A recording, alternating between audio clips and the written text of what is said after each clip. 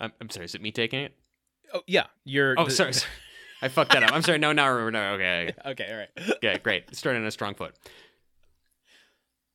Does everybody know what time it is? Time for the Grunt Work Series Super Spectacular.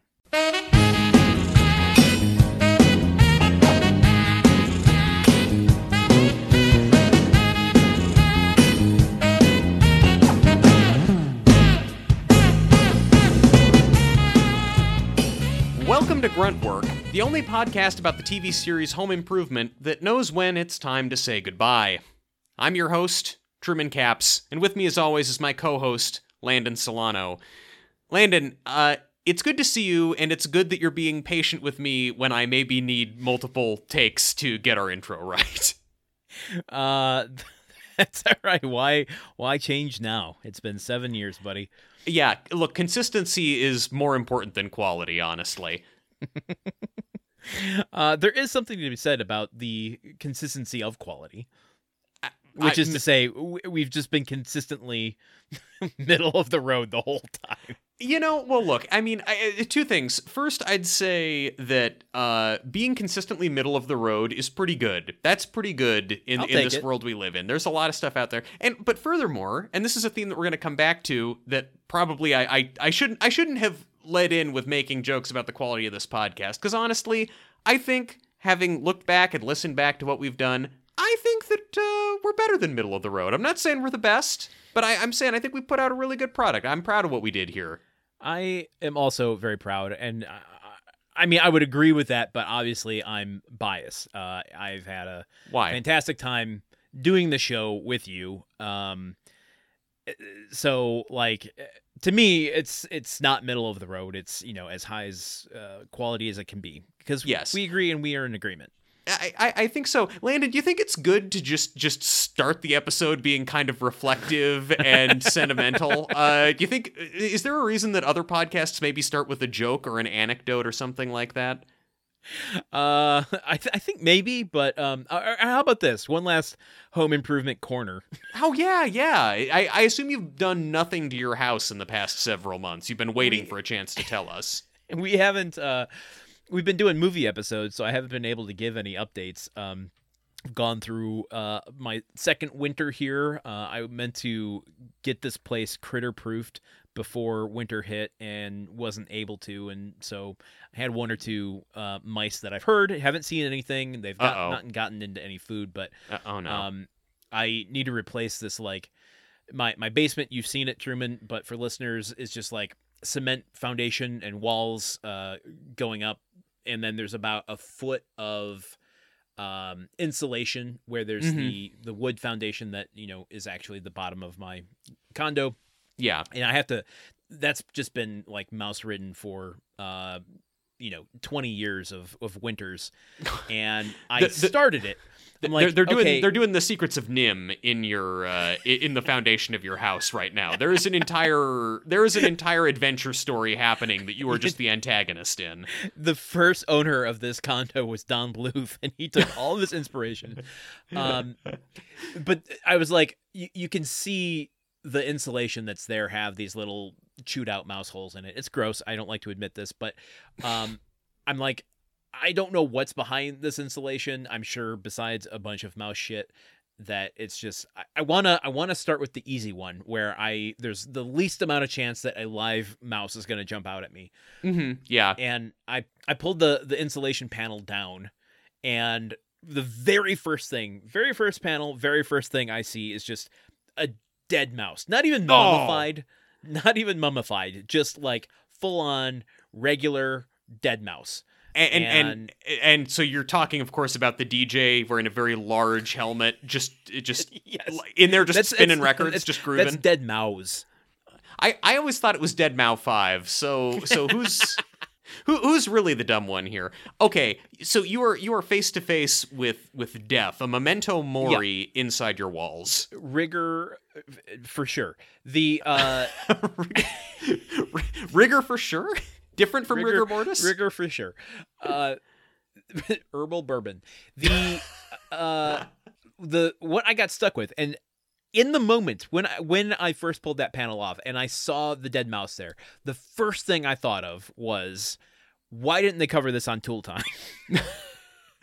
Dead mouse removal is something I would love to see from, because there's like all this protective measures. Like you got to have a respirator when you're doing it because you don't want to inhale all the insulation, but also the mouse crap, and you're dealing with death, and who knows what's been eating away, what kind of bacteria is eating away at this mouse, and like I was just not prepared. So for the last like 2 months, I've just had one panel of insulation missing from my downstairs, where I've not been able to finish the project, or even really start the project. Did you at least dispose of the mouse, or is that boy still cooking down there? No, oh my God, no, I wouldn't even be able to go down in the basement if I just was met with a dead mouse every time I went down there. So that was, I'm assuming you wrapped it up in a plastic bag and yeeted it over your neighbor's fence, right? Leave it for Wilson to deal with. It was, I'm not gonna lie, I kind of wish I had one of like Tim's souped up things where it like shot the spaghetti across the town. Where like I was struggling with, how do I get this mouse out of here? I'm not gonna grab it with my hand, obviously, even though I was wearing gloves. I couldn't get my body to physically do that. It was a hang up for me. We're in agreement. And then I was like, okay, I'll get a broom and just sweep it into a bag that, underneath the thing, kind of like Jill was trying to do with the pillowcase and the snake. Mm-hmm. I'm working my ass off here trying to connect this to home improvement. And when I poked it with the broom, it didn't like move. It like didn't come off the ledge. And I'm like, what's stuck? Yeah. And that made it even worse. And I'm like, I've got a dead stuck mouse here. Like, am I going to have to like scrape this thing? My God, I'm ending our final episode with just a horror story. I'm so sorry, everyone. Yes, but it touches on death, though, and the concept of finality and endings. This thematically all comes together. Sometimes a cigar is just a cigar. Sometimes a dead rodent is just a dead rodent. Look, I think that Tool Time probably did cover how to get a dead rodent out of a space just later on in that episode with Trudy's rat going around to do the wiring. I mean, that rat clearly already was sick. It's coughing dead into the camera. Like, it only had a few minutes left, probably. So if only we could get the raw footage from Tool Time. Here's how I got it out. And this is, I'm not going to lie, the reason I haven't finished the rest of it was, like, this is kind of just too much for me to handle, and then I was dealing with like live critters running around that I could hear, and I'm like, I don't want to fuck with one of these panels and have a live critter there and deal with that. So you have a cat, though. A cat, the thing that is designed by God to deal with live critters running around. Yeah, it's above where she can reach, unfortunately. But well, God maybe not so immaculate in his conception of the cats. I got my shop vac and thought, okay, I'm just going to suck this baby up into, the body of the shop vac. I can carry that outside and dump that into the trash. I can throw away the shop vac and get a new one. Exactly. Kind of what was going through my head at that point. And the worst case scenario happened. Maybe not the worst case. The worst case scenario would be like it flings it back and like goes down my shirt or something. The worst case scenario is that the mouse A isn't actually dead, and B, it's got a gun, and it's an ambush, and now a bunch of its buds are behind you. They take your wallet, take the deed to your house. Now they live in the house. I mean, they do live in the house. Well, now they own the house. Now they're gonna fix it up and flip it. Good. They can evict the rest of their buddies. The shop vac I put up there at the ledge and put it on its highest setting, and instead of sucking it into the tube, that you've got the hose and then you've got the the long tube attachments, instead of sucking it down it, the mouse like you're like a dog trying to take a really long stick through a fence. Oh no, sticks to the end of the shop vac. This dead body, unable to fold in on itself to go down the tube. And so I'm just holding the shop vac with a dead mouse on the end of it, trying to find a place to put it because it was And I ended up finding a garbage bag, but I was like having to drag this dead mouse and shop vac around my basement floor until I found where I stored the trash bags and was able to throw it in there. And it only fell into the bag once I turned the shop vac off and the suction stopped. Now, folks at home trying to visualize that, I would encourage you to picture it in black and white and kind of sped up a little bit, and with just kind of just jolly piano music in the background. That is the perfect viewing experience. There you go. Well, so I took us away from sentimentality into, I guess, horror and death, but definitely not emotion. Look, that improved your home. Taking a dead body out of your home, I would wager, is always an improvement. So I think you finally internalized the message of the show. And I think now that this is the last episode of the podcast, you don't have to fix those other panels. You can stop fixing up your house.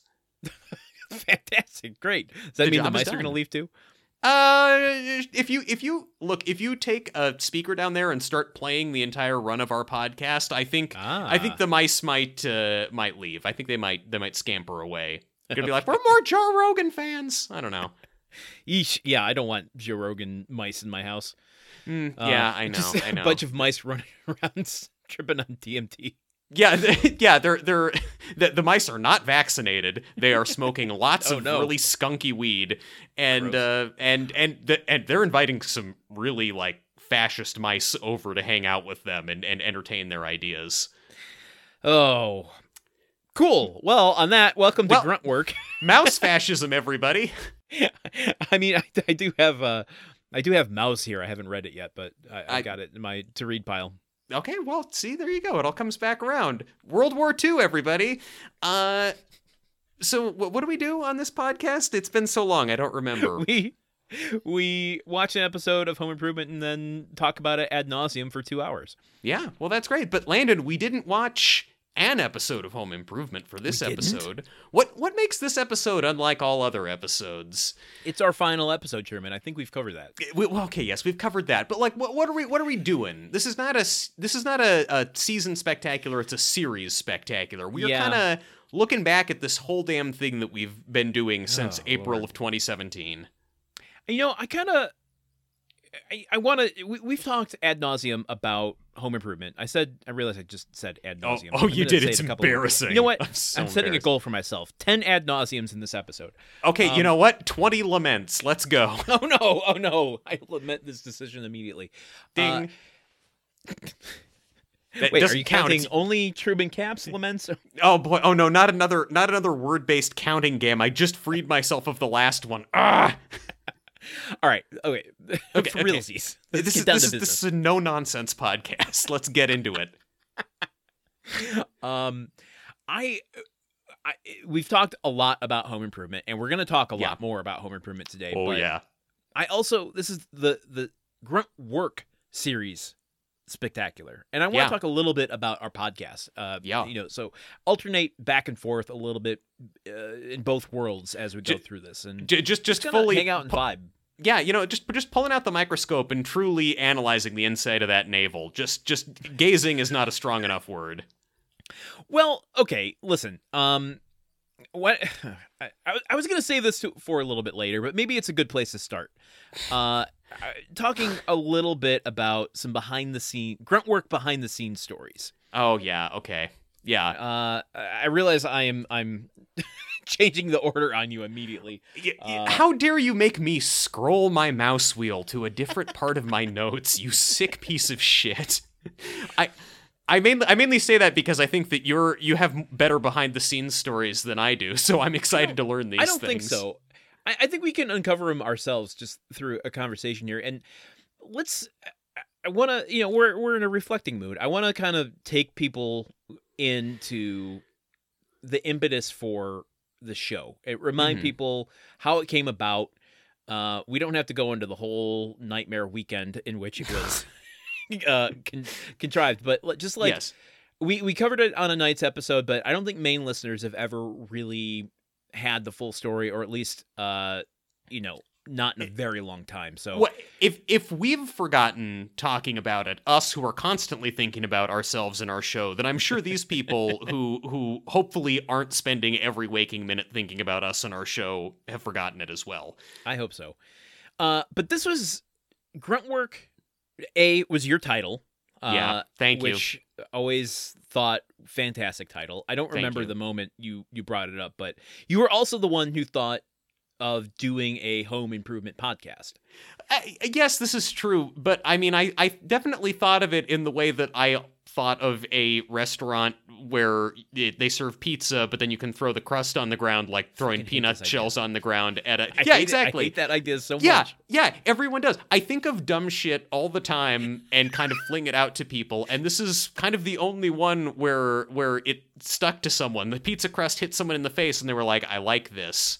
And that, how would your life be different if the pizza crust idea took off instead of Gruntwork? I mean, I would be in debt. I would be getting sued. I might be in jail or living in Central America under an assumed name. There's no reality in which a pizza place where it is sanctioned and indeed encouraged to throw pizza crust onto the floor for the staff to pick up is gonna like result in good things for society. Yeah, I think your staff would hate working there. Yes, certainly. I think that, look, I only say this to illustrate that, well, maybe I thought of doing a podcast. It is you, sir, who took that idea and actually facilitated it and made it happen. Like, this is why I don't think it can be attributed to any one person. This podcast is truly, it takes a mommy and a daddy to make a baby. Truly, we did the same thing. Hey, there could be two daddies. No, that's true. That's true. There could be three daddies. True. There's a whole movie about that. Look, yes, there certainly can. There can also be two dads, like the TV show explained to us. Look, I'm saying, yeah, there's any number of family units that would work. This podcast could have worked with. We tried for a while to have this podcast have a third person who periodically jumps in and guest hosts, and then we. Oh, are you talking about Fraser? Yeah. God. That Fraser bit, honestly, and going back and listening to some old episodes and coming to them out of sequence, and I just start talking like Fraser out of the blue, it's like, what, Truman, what are you doing? This is embarrassing. People can hear you. I regret nothing we've done on the show except for half of the things I've said. Yeah, other than that, though, I stand behind it 100%. I definitely... I regret some of my choices in terms of audio balancing and leveling, or the fact that I only got a pop shield like 3 months ago. All right, but take people back to the moment you thought about doing a home improvement podcast, because there was you. We don't have to go into too much detail, but you were trying to do another show at the time that just didn't end up working out for whatever reason, right? Well, yes. There had been... I tried to make a podcast with a couple of other friends about Game of Thrones, which at the time was a very... a very relevant show, and the whole... Are you going to explain to people what Game of Thrones is? Okay, I can't wait for this. So imagine, if you will, what if Lord of the Rings fucked? And what if they swore a lot? What if Lord of the Rings but incest? The point is, I was trying to do a show with one friend who, like me, had not watched Game of Thrones, and one friend who was a really big fan of Game of Thrones, and she would kind of shepherd us through the first season of Game of Thrones, and that wound up being a lot of work. And I don't know, like I had started it, I'd tried it, but it just like the thing didn't work. And then I think that. But what was it about podcasting that you're like, I want to give that another shot with a different idea? I mean, I don't know. I think that I like hearing yourself talk. I like hearing myself talk, and I certainly seem capable of having long conversations. And also, like, I think that I don't know. I think that I think that you and I also had shown a propensity towards having good conversations. So I knew that I wanted to like. I knew that there would be some market. I mean, also I had started around this time listening to The Flophouse, which was the first podcast I really sort of engaged with, and I think I really recognized, like, oh man, I get so much from listening to dudes talking about movies, dudes talking about pop culture. They don't have to be dudes. It just if you look honestly at the neutral dude. Gender neutral. But if you look, go look up I Know What You Did. It's a great movie podcast hosted by two fantastic women. Yes, exactly. It is recreating the environment of me sitting in my friend's living room in high school talking about The Fifth Element after having watched The Fifth Element for the 75th time. Oh, God. I just started reading The Incal by Yorodowski and Moebius. Moebius? Of the strip? Mobius. Jesus Christ, my fucking tongue. You mean Morbius, right? It's Morbin time. Anyway, that is like I lost respect for Fifth Element a little bit after reading it. That was the thing that made you lose respect for the Fifth Element. That. Wow, definitely not Luc Besson. You're watching Chris Tucker and you're like, yeah, this is all. I really enjoy this. This is great. He was totally in the pocket the Chris here. Tucker stuff like you do. I mean, look, there's nothing. It's just that is when the movie becomes perhaps irredeemably French. Look, this is what I'm talking about, though. This kind of shit, the weird digressions and everything. I was enjoying listening to that on other podcasts, and I thought to myself, surely I could do that, and who among my friends better than Landon to do that with? Because, we'd had quite a lot of lively sort of attention monopolizing conversations at various parties and friendsgivings. Well, there was a specific moment for me when you asked me that my brain flashed back to that thought, yeah, we could do that together. What was this moment? It was, and I think we've said it on the show before, but maybe 6 months before you brought the idea to me, we were doing a long weekend for someone's birthday in, I think, Temecula. Yeah. And we were doing a family style breakfast tacos, I think it was. Yeah, and, bracos, if you will. Yeah, just a platter of eggs. You put your tortillas. I love my food spicy. There's not enough jalapenos in the world to satisfy my tum-tum. but there were enough to satisfy your eyes. Yeah, so I got up early. I'm an early riser, and I helped prepare some of the stuff by cutting. And I guess I needed extra industrial strength soap to wash my hands that day, because even though I washed them, I still had jalapeno juice on them. And I think it was even you who said something funny that made me laugh, and I have just chronic watering eyes, so I wiped my eye after you said something and got jalapeno spice in my eyeball in front of what? Like how many people? 15 people? Everyone was awake. We were all around the table. Yeah, like the Last Supper setup. Just a whole crowd of people around a table breaking bread together. Super long table. I wipe my eye with the jalapeno juice and just immediately panic and run into the kitchen. Everyone is just either mortified or laughing at me. They aren't really even helping. And Truman, to your completely ineffectual but heart on your sleeve attempt, you are trying to coach me through cleaning my eyeball. You're the only one who cared, but even in the moment, in my deep desperate pain, you were like, use the coffee creamer to wipe it out. And I'm like, I'm not gonna put coffee creamer in my eyeball.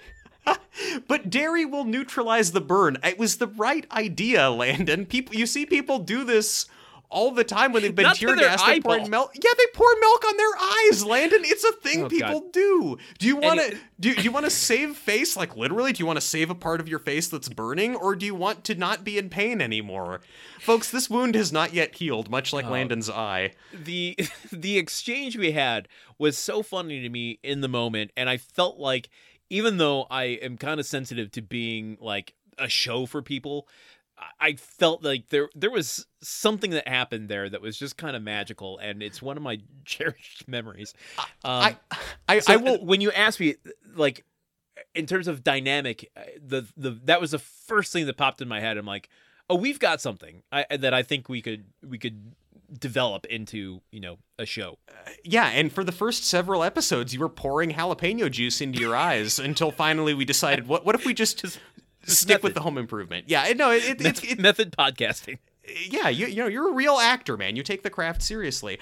I will say what I remember from that. I mean, I certainly remember that whole exchange and me trying to help you in your hour of need, but I remember kind of afterwards looking at everybody who had been watching, and they definitely sort of stopped laughing and were all just kind of looking at us like, these are our friends, by the way. These are like people who invited us there and who we like knew and hung out with. They were all kind of looking at us like, what are you doing? Like they looked a little just kind of confused and a little concerned. Something like this. Yeah. they just the reaction of they were seeing a podcast form before their very eyes, and they didn't quite know what to make of it.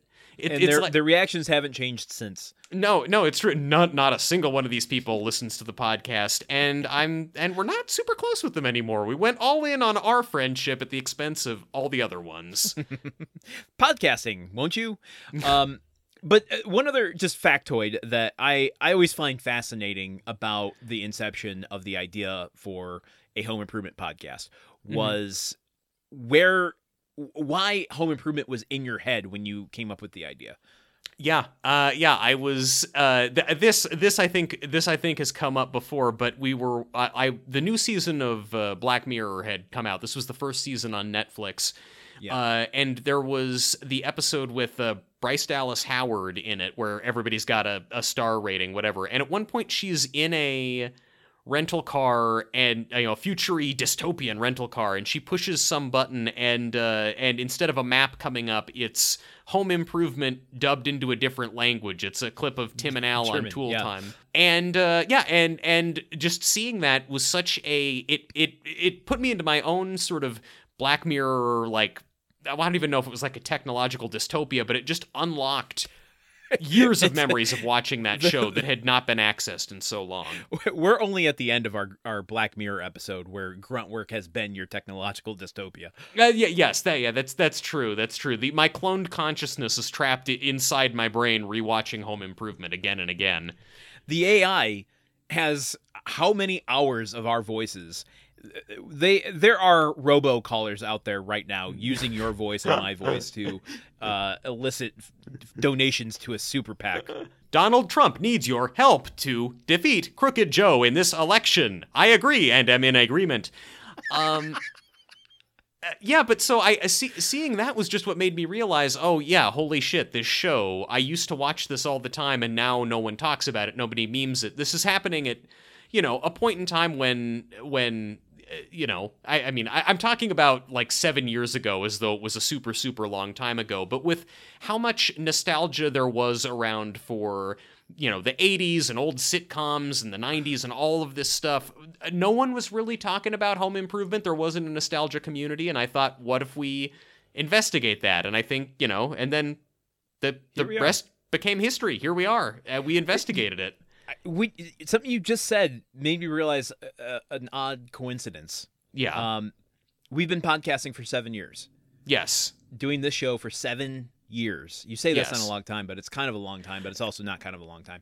But you are, with our 7-year age difference, you are the age I was when we started this show. Oh my God. Oh, Jesus.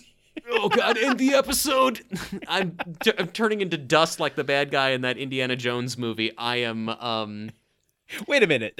Are you saying I was old then and I'm extra old now? No, I'm not saying that. I see how you could interpret it that way. No, never mind. No. Take that, flip it, and reverse it. My entire face is melting like that guy in the first Indiana Jones movie. It's not like I'm aging super fast. It's like my brain is melting with this realization. Oh, got it. Okay. Like, we've traversed our age gap now. Yes, I know. That is weird to me. Yeah. But speaking of Jones, I have just one more kind of behind the scenes story that I've never told before. Yeah. And it has to do with the start of the podcast. You know it, Sherman, but I've never told it on air. Yeah. I think the first 4 episodes we batch recorded on the same day. If memory serves me, we were at a friend's house. Which is why they sound echoey.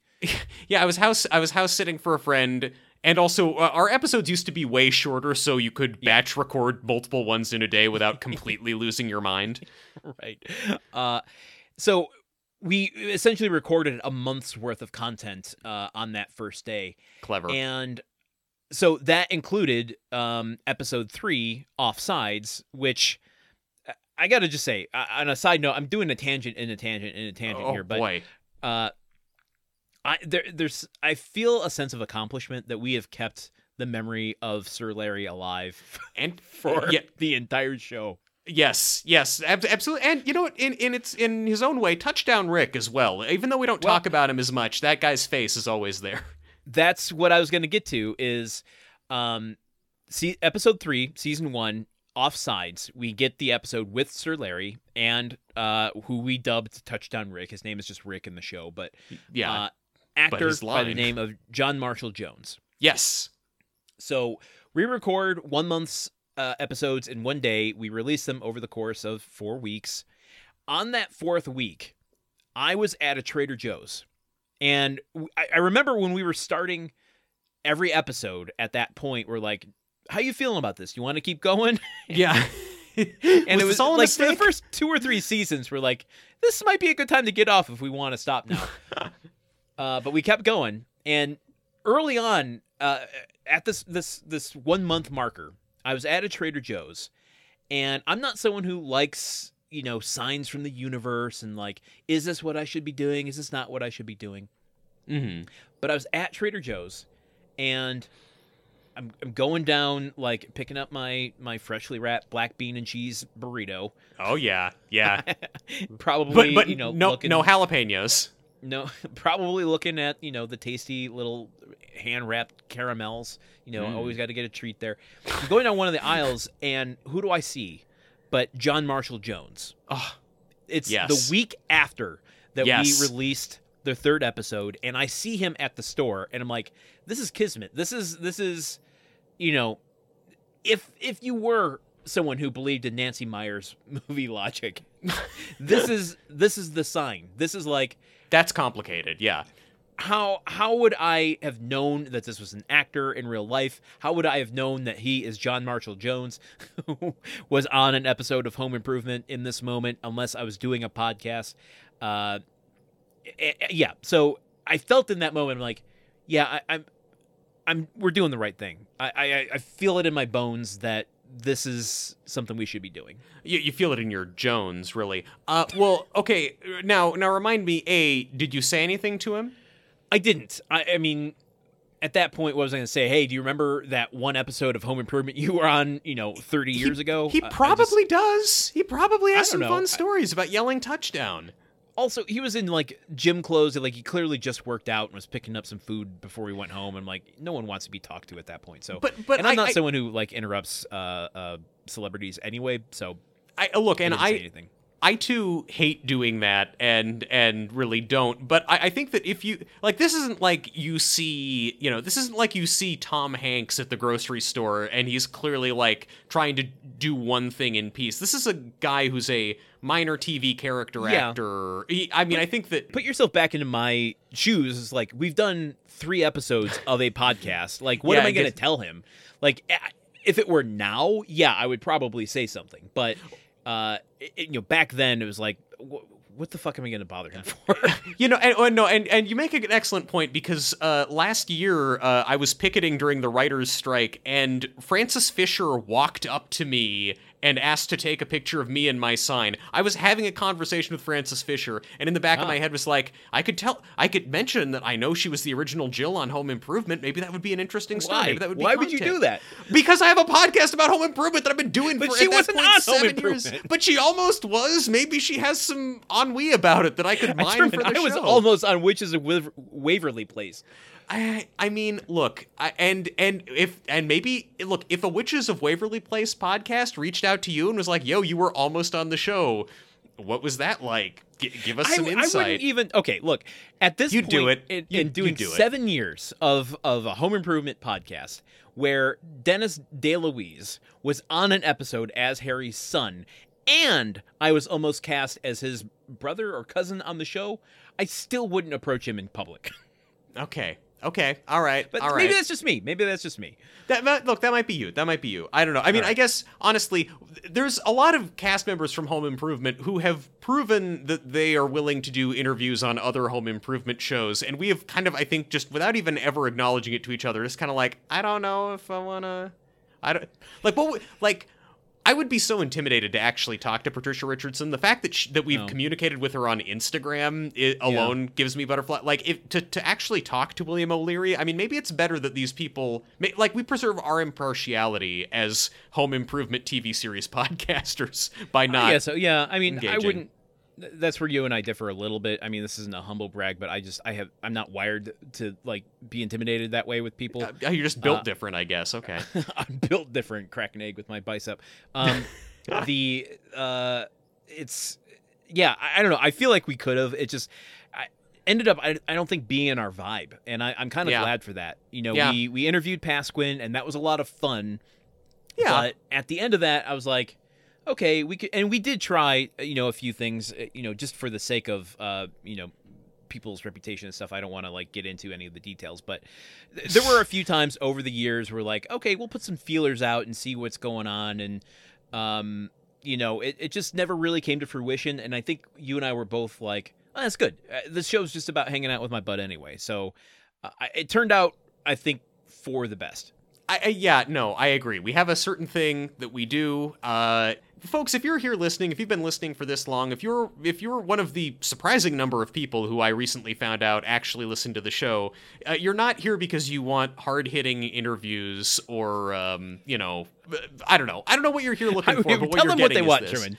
Explain to them their own desires. You know what? Hey, you know what? This is our last episode. If I really alienate people, you guys want slop from a trough, piggies. Yeah, that's right. What are you going to do? Unsubscribe? Too bad.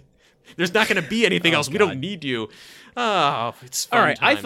I thought Behind the Gruntworks might be more emotional than talking about Home Improvement. I'm going to veer us in the other direction and let's talk about Home Improvement for a little bit. Yeah, let's. Okay. I mean, I might have asked you this in the Tim Allen Presents user's manual to Home Improvement, but I want to just acknowledge, or I want to pretend that doesn't exist. Okay, that special doesn't exist. I want to ask you this question again. And our episode about the special also doesn't exist. It's like I've got a picture of us recording that episode in the neck of my guitar, and we're slowly fading away.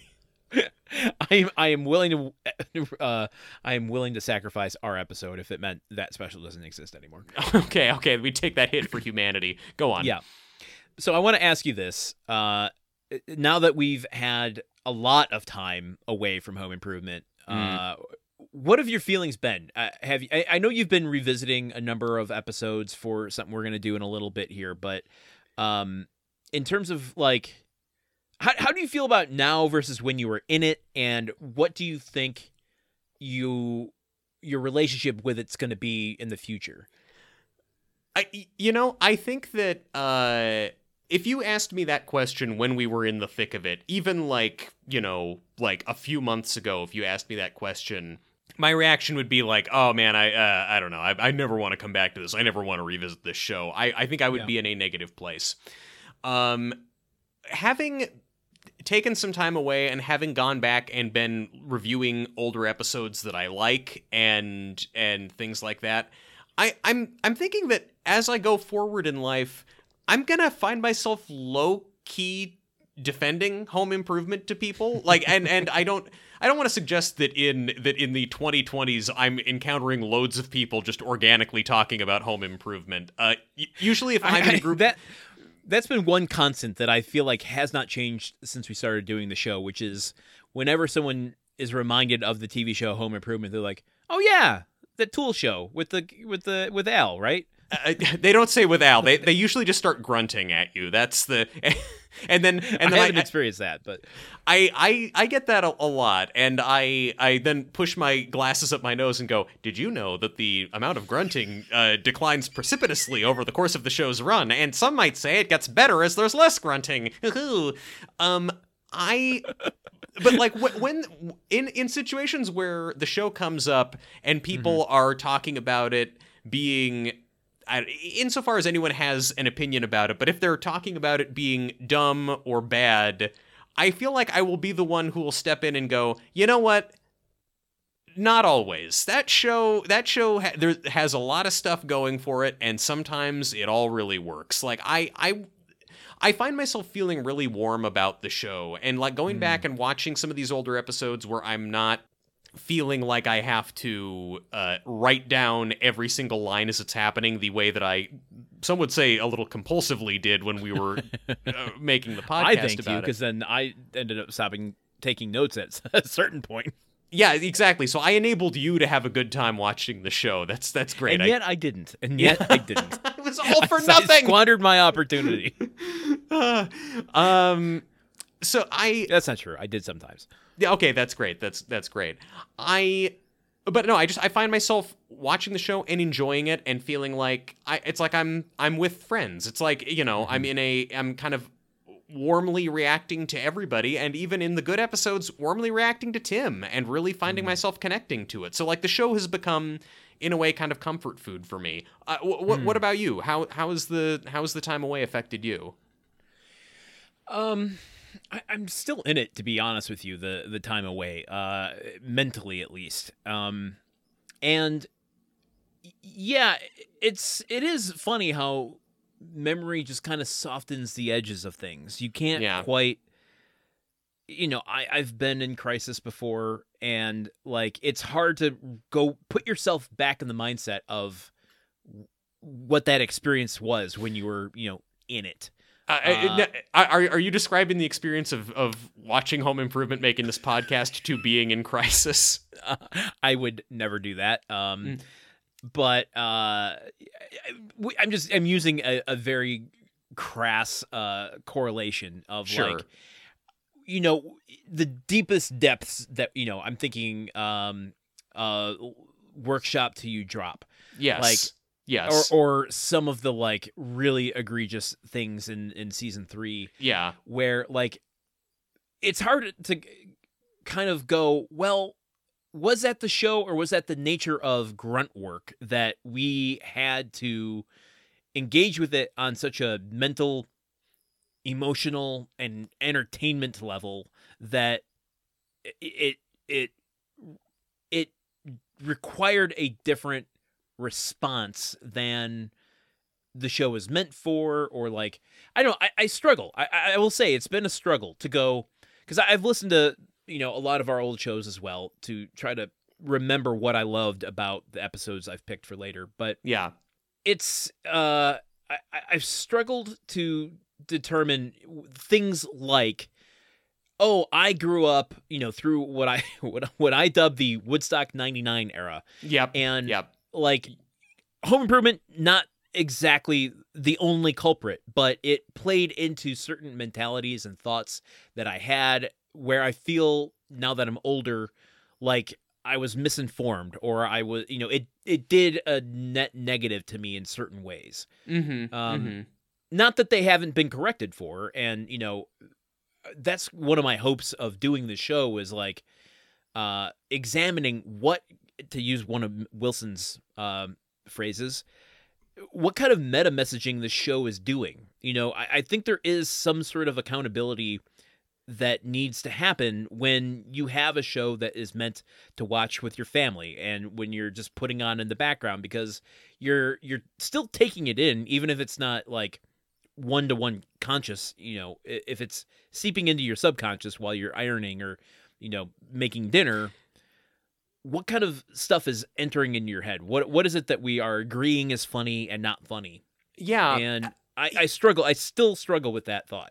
I don't necessarily disagree with you, but I guess we're also not fully in agreement, because I think there's a lot of stuff in this show that normalize behaviors or attitudes that aren't great, but I also feel like if you just look at the broader American society at that point. If you look at Jay Leno, or you look at how our political and media ecosystem responded to Monica Lewinsky or something like that, it's like there was that was just the water everybody was swimming in. I'm not trying to excuse Home Improvement. I just also don't want it to sound like we're pointing to, if we're looking at the ways that masculinity is fucked up or that we participated in a culture we didn't like as young men, you can't really lay that at the feet of Home Improvement so much as just everything around it. We do agree, and we are in agreement. I'm just saying I struggle with it personally because it was such an impressionable show for me. And I think, it might it might be kind of eye-rolly to some people, cringe. I don't know what term you want to apply to it to, take a woke bay lens to a show that came out 25, 30 years ago and look at all of society at the time through it. That's not fair to it, but it wasn't a elegant solution, but it was a way to, I think, start to have a little bit of conversation about this stuff. I will say this is what I took away from it. I'll preface it with this. I will have nostalgia for it.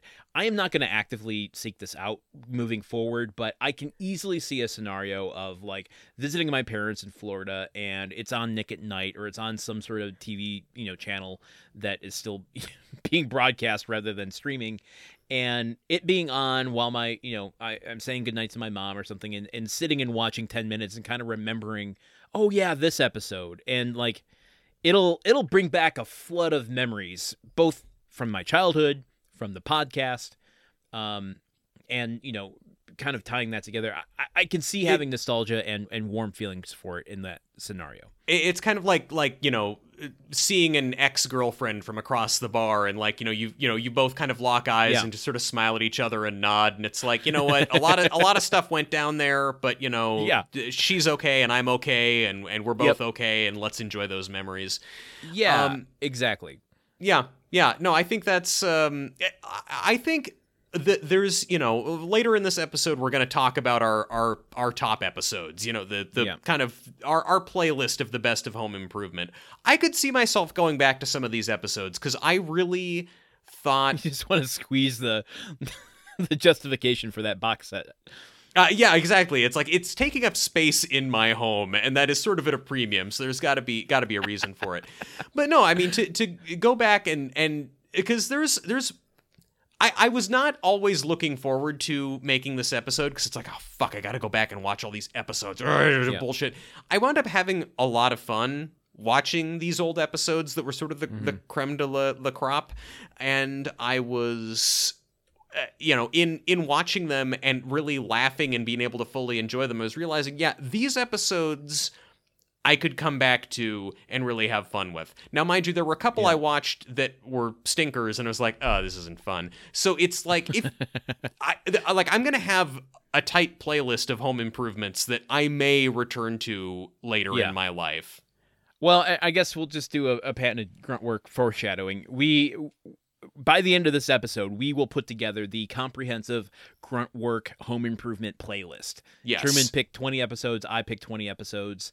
And we're going to just like Ultron them together. Ultron? That's not what I was going for. Optimus Prime? No. Voltron? No. There you go. Voltron them together. Okay, yeah. Merging them all into one to go fight Galaxy Crime, to make like, if you're going to watch any Home Improvement, watch this. This is what encapsulates Home Improvement. Yeah, you know that new 90s family sitcom you've been looking for? Well, listen to this. I just wanted to say I was prefacing what I am taking away from doing this podcast and what I'm taking away from Home Improvement. Where I'm at now, where I wasn't 7 years ago, is this show really started making me examine masculinity in my own life, in society. I don't think in the way that it necessarily intended, but it has started a journey for me in terms of examining how I exist in the world, what's expected of me as a man, or by what measures people are looking at me, through that lens. And that has been a really rewarding experience.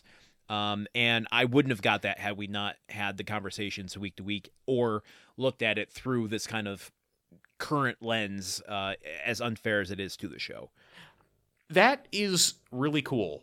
And I gotta say, I mean, I think that is, I hate to say it, but I think that kind of lends credence to Tim Allen's whole project. I mean, he wanted to make people think about and examine masculinity. I don't think that either of us is drawing the conclusions from it that we want to, but I don't think we wouldn't be doing this introspection about the nature of manhood were it not for Tim Allen's stand-up comedy. So I guess Tim Allen, Nobel Prize for Literature nominee 2024. I mean, it's in the rules. I was with you for a while there. I can't go all the way, but let's talk more specifically about Home Improvement for a second. Yeah. Rather than our experience with it. When does the show?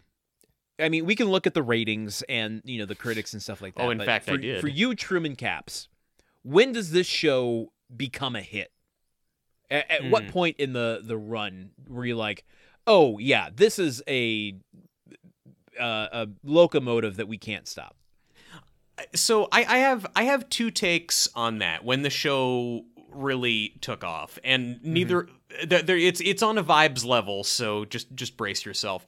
I think it's either 12 minutes into the pilot when Tim and Mark take their shirts off to rewire the dishwasher, or 16 minutes into the pilot when the dishwasher shoots a fork across the living room. I think it's because him and Mark shirtless working on the dishwasher is like, that is what that is the whole concept of the show. Just like men, masculinity, men like to work on things. Or when the dishwasher explodes, it's like, hey, audiences at home, this show is going to have special effects. It's going to have big stunts. I think those were two moments that really set it apart. But I mean, but for my money, if it's when the show becomes a hit for me, or if I'm looking at the show, I'm like, this is when they realized they had the juice. I think it's when the writers figured out that JTT could deliver jokes. I think it's when they realized, this kid has perfect comic timing. I don't know what episode that is. I did not have time to fine-tooth comb all 203 episodes of a show I've already gone through, but it was when they realized, oh, these kids aren't just cute. We've got at least one of them who can accurately and effectively zing his dad. That, I think, also kind of dumped some jet fuel on the fire, so to speak. Yeah, I think that happens early in season 2. Season 1, you're still kind of like, remember they were framing Mark as the kind of precocious, cute kid, and I think they did that a lot through season 1. But for me, I think for me, through your lens, Randy becoming like a superstar on the show, like the discovery of the show. Early season 2, I don't know exactly either where, but definitely by the time Tim glues the table to his head, I think that's maybe the moment. No, that is kind of one of the best moments of the show too. I mean, both the way that it happens and the way it is reacted to at home, and that is the template for the show, I think, that a lot of people have in their heads is Tim injures himself separate from Jill, and then Tim having to explain how he got injured to Jill and getting laughed at. I think that represents most of what the show is in most people's memories. Yeah. For me, I this is one of the strongest pilots of a sitcom I've ever seen. I tend to agree with you almost wholesale that the two moments that you mentioned in the pilot, just like that sets what this show is going to be. I think it hits, I'm going to be saying this, I've been saying it for 7 years, I'm going to keep saying it, and I'm going to say it a lot this episode. I think this really becomes what will be Home Improvement for the rest of its run, is season 9, episode 1. Jesus Christ. Season 1, episode 9, Bubble, Bubble, Toil, and Trouble. There you go. Never stops. coincidentally also the clip that played in the Black Mirror episode, but the one where it's the first time they're doing a tool time on location in the Taylor house, and Tim takes the project way too far. Yeah. And it has the big set pieces. It has the kind of emotionality of Tim pushing Jill to tears and pushing her away and then having to work to get her back. And like it's playing on its, mission statement a lot of how can men and women coexist with each other in the early 90s. Yeah. And by episode 9, Al is starting to become a character that is in contrast to Tim. That's the episode for me that's just like, man, that hooks into why this is a hit show. Yeah, no, I don't disagree with that at all. I'm now wishing that I had watched Bubble Bubble Toil and Trouble. I could have guessed that you were going to bring that one up, and it would have given me more to say. Well, maybe we'll return to it in a little bit. I don't want to tip my hand exactly to what my favorite episodes are. That hand has been pretty thoroughly tipped based on how much you've talked about that episode over the years. And the fact that I didn't go back and review it is really just to spite you more than anything else. Perfect. Also, in talking about when the show became a hit, though, I mean, if you want to look at it from a nerdy ratings lens, I think that's why we have Mason.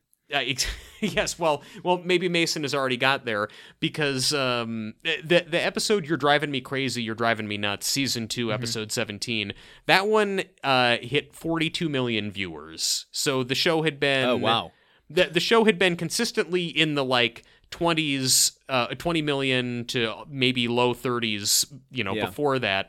But after that, for the next season or two, it consistently between 34 million and 40 million people were watching the show every week after that until around season 5. So I don't know if the lead-in was...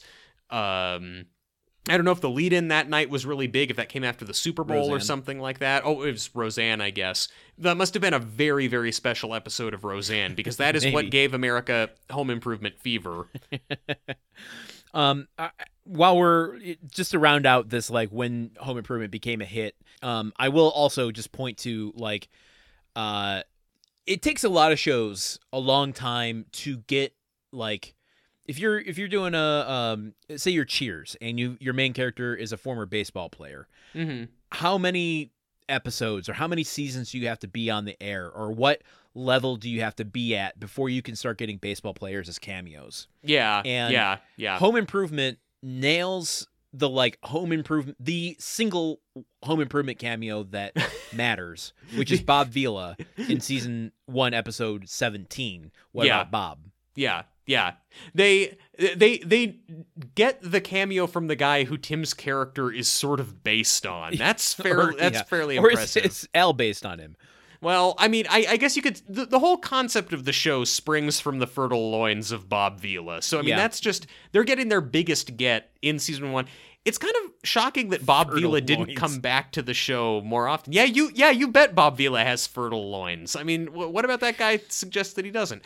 But it's surprising Bob Vila have children? Oh, well, now that's not a measure. He has 3 children. There you go. Those loins are doing okay. Although I also would say that number of children does not connote, anything about a person's fertility, just about their family planning choices. Well, let's not go there, Truman. But it connotes. Well, anybody, you've been great. Thanks for listening to the podcast. Goodbye forever. Look, we gotta back the truck up, by which I mean put it in drive and move the truck forward, because we have a lot of stuff to talk about, and I feel like we are bogging down in some weird territory. Well, let's go from early on in the show to talking about this. We brought this up on the Tim Allen Presents special. What do you think? Clearly, Tim Allen has an idea of what he thinks the home improvement legacy is. What do you and I, being impartial, I don't know if we're impartial, but being who we are, what do you think that the home improvement legacy is? Has been, will be, all that stuff. It's going to be Tim grunting. It's going to be, I think I don't have a different answer for you than I had when we talked last week about Tim trying to write the legacy of the show with that live special. What people remember is the beam dropping on the car and Tim grunting. That is, that is like it. And that's sad, I think. Yeah, I agree. I mean, I think it has a warm legacy. I think whenever people think back on Home Improvement, it's never like, oh, that dumb fucking show. Yeah. I mean, the average Maybe. person, like a couple years ago, I went out as Al Borland for Halloween, and people like got the costume. Like they saw me and they're like, Al Borland from the, or like the tool man, the guy, what was his name from that show, right? Yeah. That's and they were like they were kind of excited about it. I wouldn't say they remembered it terribly, in depth, anything more than grunting and, a car being dropped, but, or being dropped on a car. Yeah. But I do find people have a warmness toward the show, and maybe it's just that they don't engage with it very rightly so, at the level we've tasked ourselves. So, yeah. Yeah, and I think I agree. People have, I think, the impression of that show is simple and dumb but benevolent. And I think that if people have a bad impression of the show, it's because of their impression of Tim Allen and stances that he's taken more recently and the public persona he's cultivated. But yeah, I think the perception of the show is just, the same way that like people in the 70s or the 80s would look back at the 50s and think about like, oh, malt shops and records and sock hops and eating a cheeseburger at a drive-in. I think people look at Home Improvement as kind of one of those other byproducts of a simpler bygone era. Marty McFly in the cursed remake that they'll do of Back to the Future one of these days will go from the present day of the 2020s to the 1990s, and he'll be stumbling around Hill Valley and he'll see like a bunch of people watching Home Improvement on a TV in a department store window. Well, that says something about its legacy, that like it is a recognizable show it is a 90s show, 91 to 99. Yeah. People point to Seinfeld as that, but that started in the, very late 80s. Yeah. And it defined a certain culture of the 90s, but like Home Improvement fits squarely into the 90s and I think encapsulates, as Seinfeld does for single life, Home Improvement does for family life. Yeah. And it is something that I think would be referenced in a 1990s cafe in, the year 2039. Yeah, well, I mean, and the very fact that the people making that Black Mirror episode, they had 2 seconds of a sitcom they could show for a punchline, and they bet big on Netflix viewers in 2017 seeing Home Improvement and immediately knowing what it is and immediately like, Name a more iconic image than Tim Allen and Richard Karn in their flannel and their loud ties, holding sledgehammers or something like that. Exactly. Should we lay grunt work at the feet of Charlie Brooker? Yes, I think. You know what? I think we should. He can screen wipe this right into the dustbin of history. Well, I think what. I want to think about Home Improvement's legacy as we go into our grunt work playlist in a little bit. As like, what is it that how would we want to reset the legacy? What do we want people to take away from the show? Oh yeah. But before we get there, I think there's just a few other simple things that we can cover.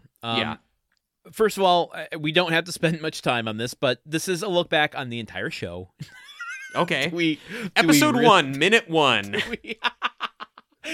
Do we want to take just a half a second to acknowledge the absurdity of our fan theories?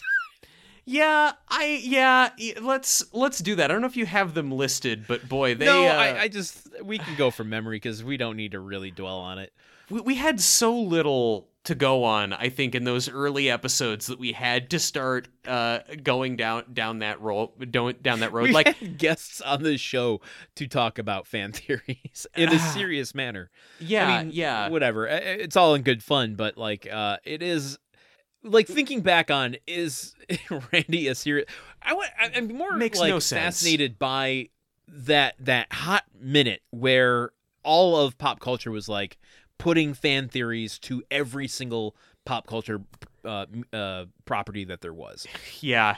I wrote for a web series during my time hosting Grunt work that basically was trying to stoke and encourage fan theories about a different web series. I mean, culture really went all in on fans having dumb ideas about things.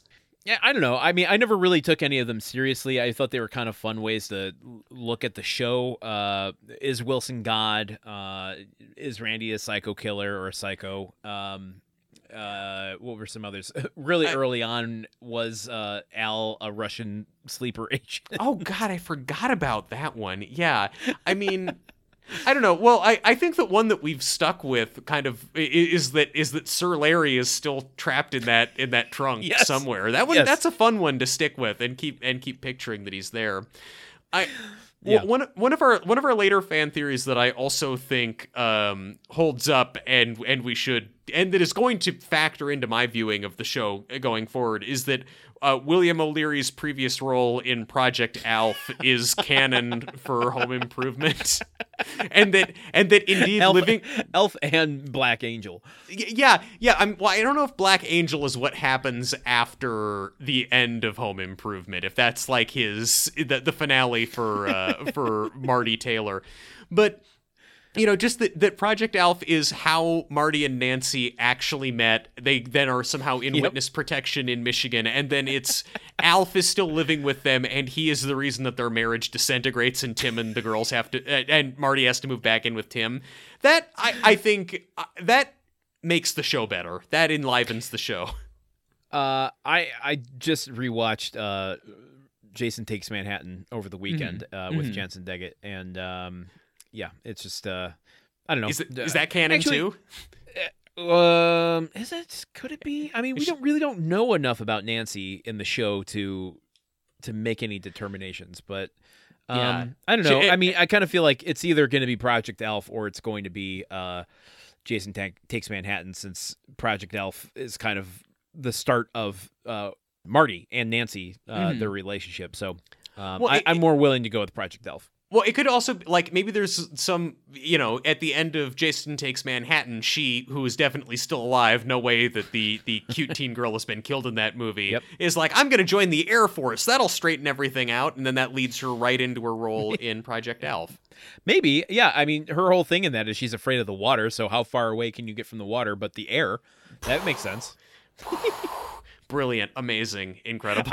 I was bringing up fan theories for us to kind of lampoon our own idea, not to draw new ones. I mean, look, maybe what we're learning is we really went astray when we stopped entertaining fan theories. I think that the concept of Randy being a serial killer, that is so ridiculous in hindsight that there was ever anything on the show that would lend to that. I think it's because the show was, as they were feeling Randy out and realizing, oh, we can have him, be telling jokes, or like, but what it was early on is like, yeah, he's walking up to the house holding an empty turtle shell or something like that. Or he's talking about a weird game called Blade Warriors and his rivalry with a kid named Stinky. Like, although I do like the idea still that, since we don't see much of the outside world, outside of one or two very few instances, that they do live in a post-apocalyptic hellscape, and Blade Warriors.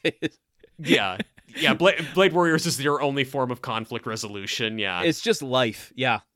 It's what happens when you step outside. Well, why don't we transition to talking about the movies that we've covered on this show? Oh my God, yes. We've been talking about Project Alpha a little bit. We've covered a lot of. I was kind of surprised. I thought I'd pulled them all together, and then I found another batch, and I'm like, oh my God, we've done like 40 movies, and then I found like 4 more. Just hit, like, you opened an insulation panel in your house and you just found movies, even more movies than you expected, dead movies.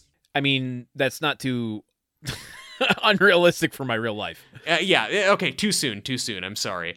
You sent me the list and I was shocked by that. I mean, can we just say, like, obviously Galaxy Quest was our favorite, so just like toss that one out. That was not a factor in any of these. Well, in what regard? I mean, I don't know that it was my favorite episode to record. No, probably not. I mean, it was probably, like, I would agree as far as like real big ass in the theater movies, it is. I'll take that over 99% of what we covered. Mm-hmm. That said, I have the biggest soft spot for Bigfoot: The Unforgettable Encounter. I don't know why. I can't defend it, but I feel so warm and fuzzy when I think back on that movie. I fully agree. I think both of the Bigfoot movies that we covered were real gems. I also think that our Bigfoot the Unforgettable Encounter episode is a real banger of an episode. I think we were on, like, the power of Bigfoot infused our souls for that. Bigfoot, I did not expect. I would not have called at the beginning of Grunt Work that Bigfoot would be a recurring character on this show. No, I didn't. Not even a fan theory could have assumed that. Is Randy Bigfoot? Who really knows? Yeah, I mean, I'm always going to look back fondly on True Heart also. That movie being ambitious and dark in ways I didn't expect it to was really fun. Also, I didn't like Jungle to Jungle was bad. Like it's a bad movie. Somehow I'm not mad at it, even though it's really like there's a lot wrong with that film, just on a very basic stuff wrong with that film. Just on a basic like structural like script movie making, like so much wrong with it. But just the like thinking about the scene of the kid in Central Park and all the people are dancing from all the different cultures. Oh my God, and then that was an amazing scene. Him and Tim Allen dancing and Tim doing that face slapping dance like or oh my God, I forgot about that. Or separately, when Martin Short, who is in that movie being completely wasted and squandered, when the kid shows him the tarantula and we just get the exterior shot from the car of Martin Short planting his face against the window and screaming. I do that in the mirror sometimes still. We've covered 2 Martin Short movies in our time. Yeah. Because we did Santa Claus 3, where he played Jack Frost. Yep, doing the big North Pole song and dance bit. That the weekend that the Flophouse released their the Santa Claus 3, the Escape Clause episode the same week as we did, and you texted me about. Oh my God, that was an incredible moment. Our only overlap with one of my favorite podcasts. So, okay, I have 2 movies here in mind that I want to mention. One, Your Jungle to Jungle is my man of the house. There's a lot of not great stuff in that movie. Yeah. And I'd be okay never watching Chevy Chase again in my life. But Jonathan Taylor Thomas, that movie just has vibes. Anytime a movie has a roller skate or roller blading sequence set to CNC Music Factory, I'm in. I look, man, I gotta agree with you though, that I also have some warm fuzzies. It's not okay how much Native American appropriation there is in that, but also watching George Wendt just kind of blow almost everyone else in the movie out of the water with his performance. Yes. He brings something to it. I'm sad that's the only Wentz movie we got. God, I know. We should. Now you mentioned Galaxy Quest. Sorry, go ahead. We should make a new podcast about George Wendt movies and call it "Good King Wenceslas Came Down." Little Christmas Carol joke there. Yeah, no. Should we do that? On the Feast of Eden? I don't know. Could be good. Could be bad. Hey, what about a pizza restaurant where you throw the crust on the ground? Anyway, go on with your movie your movie reflections. You mentioned Galaxy Quest. You just assumed that I was going to be right there with you with that because we agree and we're in agreement. And we do agree and are in agreement on that movie. But we spent like 5 hours talking about how much we liked Galaxy Quest. There is another movie we talked about 5 hours of that is also set in space. Oh, okay. I thought you were going to talk about Undue Influence. No. Well, I mean, there's that. But technically every movie on Earth is set in space because the Earth is in space. Oh, come on. Get those glasses off your fan nose. Theory. Okay, go on. My favorite space movie we did and continues. I'm maybe the only person in the world who's seen this movie as many times as I have. Leprechaun 4 in space. Yeah, man. Yeah, you like that one a lot more than me. That one made way more of an impression on you. Here's the thing. I remember you not hating that movie. Yeah, I guess I didn't hate it. it didn't like burrow into my soul the way a couple other movies have. Like that's all I'm saying. Like I didn't dislike it. It's just like if you put it up between that or Man of the House, I would pick Man of the House. Well, I have not only just because I love horror movies, I love the Leprechaun movies, and I love unabashedly Leprechaun 4 in space. I have nostalgia, or I have a warm spot in my heart for that one because I was able to bring you into my world a little bit. Yeah, that's true. You're traditionally not someone who likes horror movies. If you can even call Leprechaun 4 in Space a horror movie, though, it's practically Scary Movie. It's like got a monster in it. Yeah, remember Monsters Ball has a monster in it. Come at on. the end. I guess I don't know. Fine. It's a horror movie. I'll tell you the biggest surprise for me with the movies we've covered was low-key kind of hate-liking Wild Hogs when I first saw it and not thinking I would when we watch it for the podcast, and then having the exact same feeling a decade later. They're like, I low-key love this movie. Yeah. My biggest surprise was that we wound up having to spend so long talking about Wild Hogs. That we dedicated as much podcast time to Wild Hogs as we did to Galaxy Quest. Wild Hogs did not make that much of an impression on me, I have to say, even though, as I just mentioned, we talked about it a lot. I mean, the one that I really hate, like, folks, I'm going to say it, A Dog for Christmas. I'm kind of never not thinking about A Dog for Christmas. I think part of the appeal is that it is like Kubla Khan or Brigadoon or whatever. It's like it's very difficult to find. You have to be on the right streaming service at the stroke of midnight on a full moon to find this movie. But in terms of how surprised I was by something and how much I got something I wasn't expecting and was sort of just punch drunk with the audacity of a film to promise you a dog and not give you a dog, I would recommend that movie almost more than any other movie on the list. Like if you're a real sicko you are alone freak, in that world. If you are a real disgusting piece of shit like us and you've listened to this podcast and you're into dumb stuff, seek out A Dog for Christmas. I can't tell you. I don't even remember what it's on, but find it. It might make you happy. I would be remiss if I didn't recount the joy, the unexpected joy. Okay, I mean, just preface this to an annoying preface.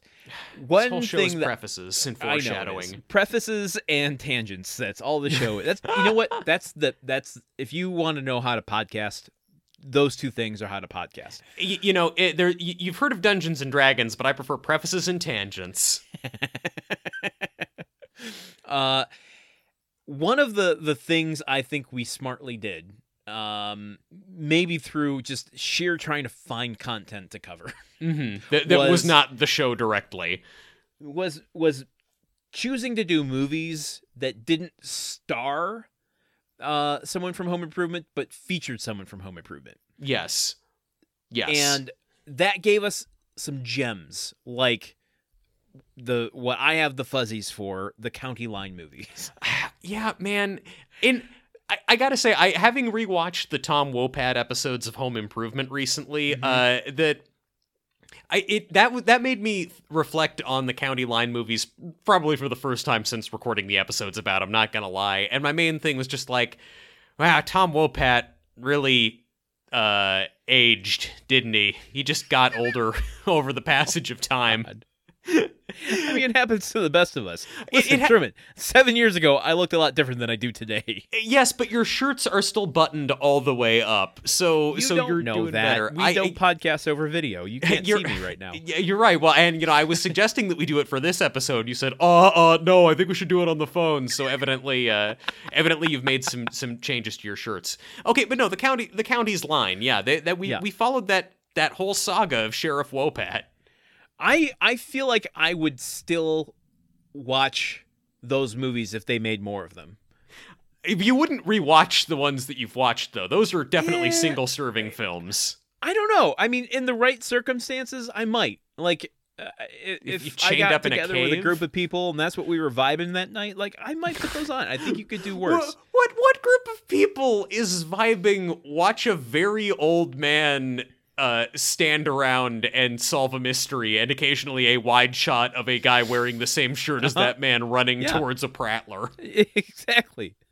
Watch two people falling in love sit on opposite sides of a desk with takeout food between them and talk about how they are falling in love. Who wouldn't want to watch that?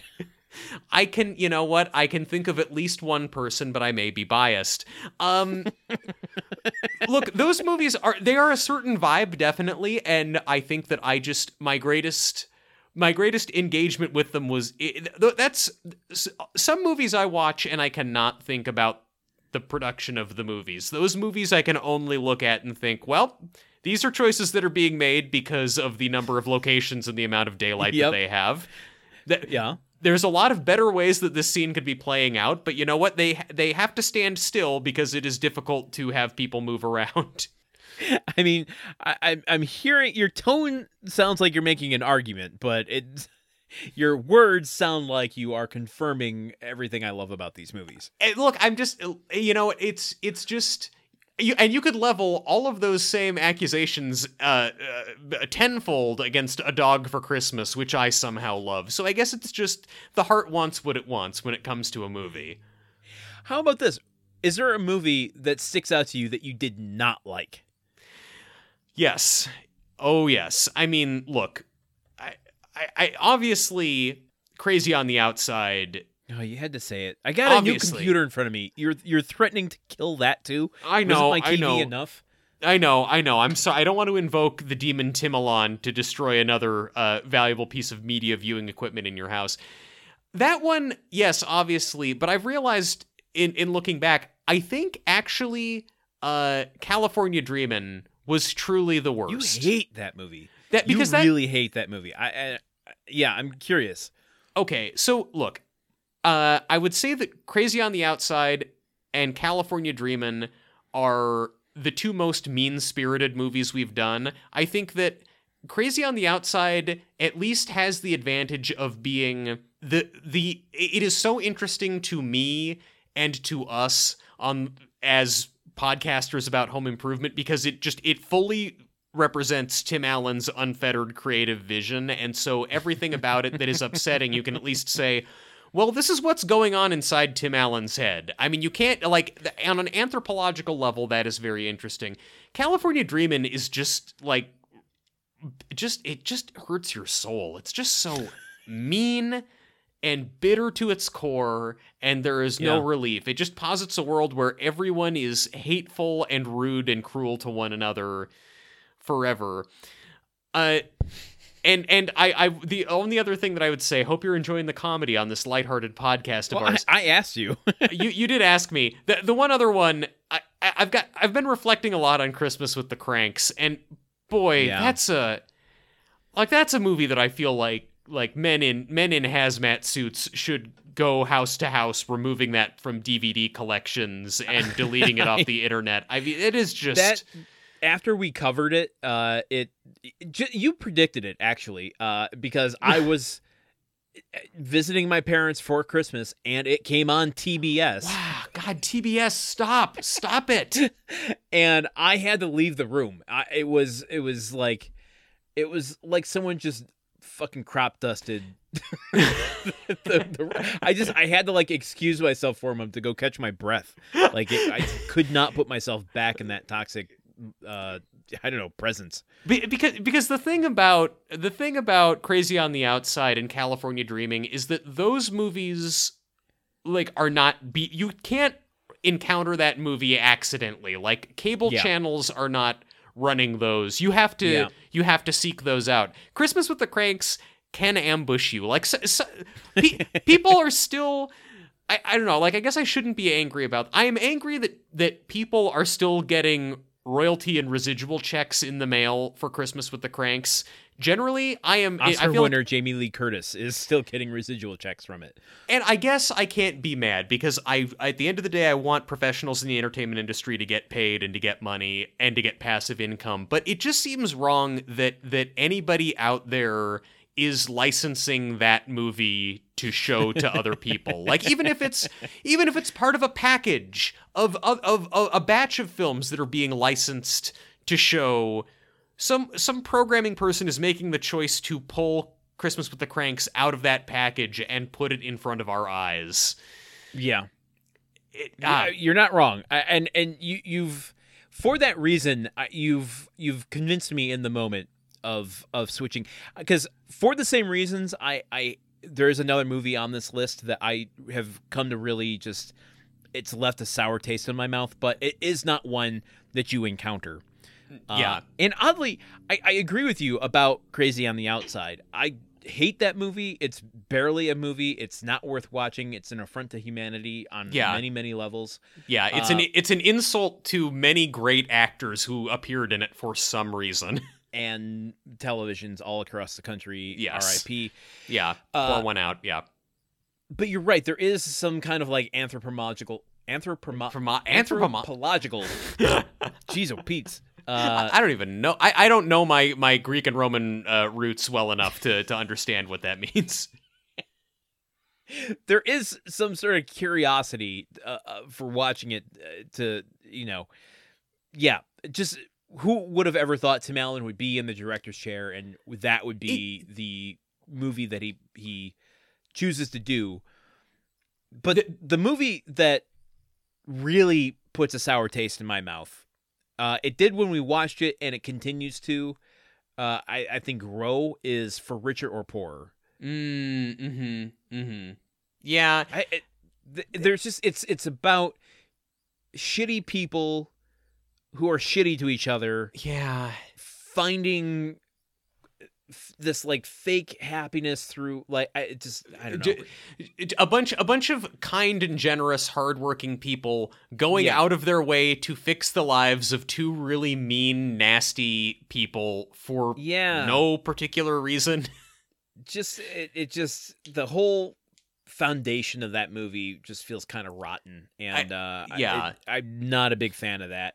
Although I guess R.I.P. to Kirstie Alley, but just certainly. I mean, I don't think that. Yeah, I'm not trying to slander the dead by saying she appeared in a bad movie. I mean, Audrey Hepburn, wonderful person who I love, also was in some bad movies. Like that doesn't reflect on her as a person. Yeah, well, look, I mean, maybe though a balm or a salve for our weary souls after recapping these. Actually, wait, before we get to the balm, I need to zigzag, and I have permission from Kirstie to talk about this. When we watched Undue Influence, she and I watched it together. This is the two-parter. Oh, I can't wait. I'm glad you're bringing this up. Yeah, the two-parter. The two-parter Brian Dennehy legal thriller TV special. We watched it together, and it, like, I was telling her ahead of time, I was like, I gotta watch this movie for the podcast. She's like, oh, I'll watch it with you. We can put it on a Friday night, it's the height of COVID, it'll be a thing to do. And I'm like, honey, are you sure? Because, like, the movies we watch for this podcast are sometimes lacking in quality. She said, no, it'll be a fun thing. We'll do it together. And it sent her into just kind of she just had sort of a rough night watching that movie. Like by the time the movie was over, she was lying face down on the couch and she just had to go to bed early. And it was and it just I didn't like the movie either. I think it just really hit at like a really dark time. I would say a lot of other stuff was going on in the world that affected it. I don't think you can really pin the whole thing on Undue Influence, but I think we were both in a fragile state, and that movie just nudged her a little bit into the darkness for the evening.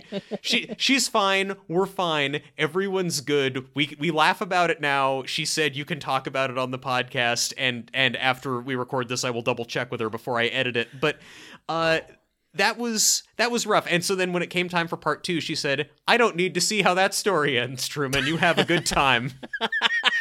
You are on your own, bucko. I have to admit, I mean, it wasn't like a pre-planned prank or anything, but I did get some sick joy out of making us watch that. Because I have a soft spot for kind of by the book, kind of white noise TV cop movies. Yeah. And I love Brian Dennehy generally. Yeah. So, this unfortunately, yeah, in retrospect, it doesn't make the memory as sweet as it has been, but I did take a lot of pleasure out of what I thought was just your torment. I had no idea until this moment that Kiersey, it also hit her in a bad place. Yeah. That's my girlfriend, sorry. You jerk. Yeah. I apologize. I mean, I'll still always have the impish delight of knowing the torment I put you through, but I will always regret the dark place I sent her. Yeah, well, that just much like the bad guys blowing up that post office. Sometimes there's collateral damage. That's all you remember. Yeah, basically. You don't remember his savant daughter? No, I don't. He has a daughter in that movie. I am not joking. She was always talking about things that were so much more emotionally mature for. Where? Wait, isn't his daughter saying hey, you need to go have sex with that hot lady? Yeah. Oh, right. Yeah. Okay. I guess I remember that. So, sorry, I don't remember more details. I was a little concerned for my girlfriend during the movie you made us watch. Well, how about this? Speaking of things that we don't remember, which of the movies we've covered have kind of left your memory? I mean, to look at it, I mean, Tom and Huck I fully forgot. The spiral staircase. What the fuck was that? Why was that made? Debbie Dunning barely in it, but more in it than Patricia Richardson was in Undue Influence. God, you're right. You really made me watch that for no reason. You sick fuck. So I mean, that one has left my memory. There's recency bias here. Joe Somebody I will forget, but somehow it's still in my head a little too much. I feel that way about Big Trouble. That's always going to be a movie that exists in my head, but I've already forgotten 90% of the details of that movie. I have. Yeah, I'm sadly, the one thing I remember from Big Trouble is just Stanley Tucci's entire mouth engulfing Sofia Vergara's whole foot. I'm sorry. Take away. That's some images that never leave our minds. It's not that's not sticking in my head because I'm I love this. I love everything about the power imbalance in this situation and what it says about these people. No, that stuck with me a lot. But yeah, the rest of Big Trouble has really faded into the ether. I'm sorry to say, most Vertical Primate honestly kind of has, and it shouldn't have, because I liked that movie a lot, and that movie is insane. Yes. But I'd forgotten that we watched a movie about a skateboarding chimp until I was looking at this list, which is Is that because most of it is about an ice skating chimp? Well, look, I mean, you talk about a bait and switch. It still is a movie with a chimp. It is a movie that promises a chimp that has a chimp on the cover, and you get a chimp the whole movie. Whereas I keep talking about A Dog for Christmas, which promises a much simpler animal and does not deliver on that. So it's just amazing that I forget the movie that actually called its shot and delivered the shot. Yeah, well, there is another movie that called it shot and delivered its shot. And the one movie that introduced us to Art Camacho. Oh, yes. Little Bigfoot 2. Little Bigfoot 2, The Journey Home, which I will always have fondness for because it was the first movie you and I got to watch together. In years, yeah. For years, yeah, once you came to visit in Madison. Yeah, no, that was a truly wonderful viewing experience. That also led us into Art Camacho's awful talk show. He's so really bad. Watch the whole thing of the first episode. Why did we watch so much of it? It was so bad. I don't know. Magic Island. Oof. Yeah, I've forgotten a lot of that. I remember French pizza Stewart tree. And a pizza tree. and him falling through the portal. That's really the most of what I remember. But that goes to most Charlie Band movies.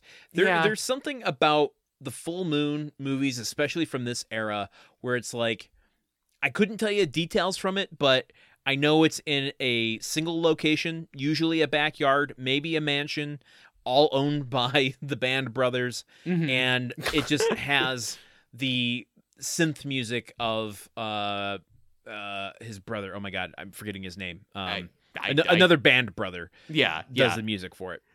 My biggest memory from Magic Island is really just the fucked up nature of his relationship with his mom. Like, that at the end of the movie, like, he's mad at her at the beginning because she's going to a business meeting instead of hanging out with him. And then at the end of the movie, after he's had his adventure on the Magic Island, she comes home and is like, I canceled my meeting so we could spend the whole night together. And I'm like, whoa, lady, wait, you're trying to put food on the table. What's going on? You like, this is not normal behavior. You're giving your kid a lot of weird impressions about how people are going to relate to him throughout his life.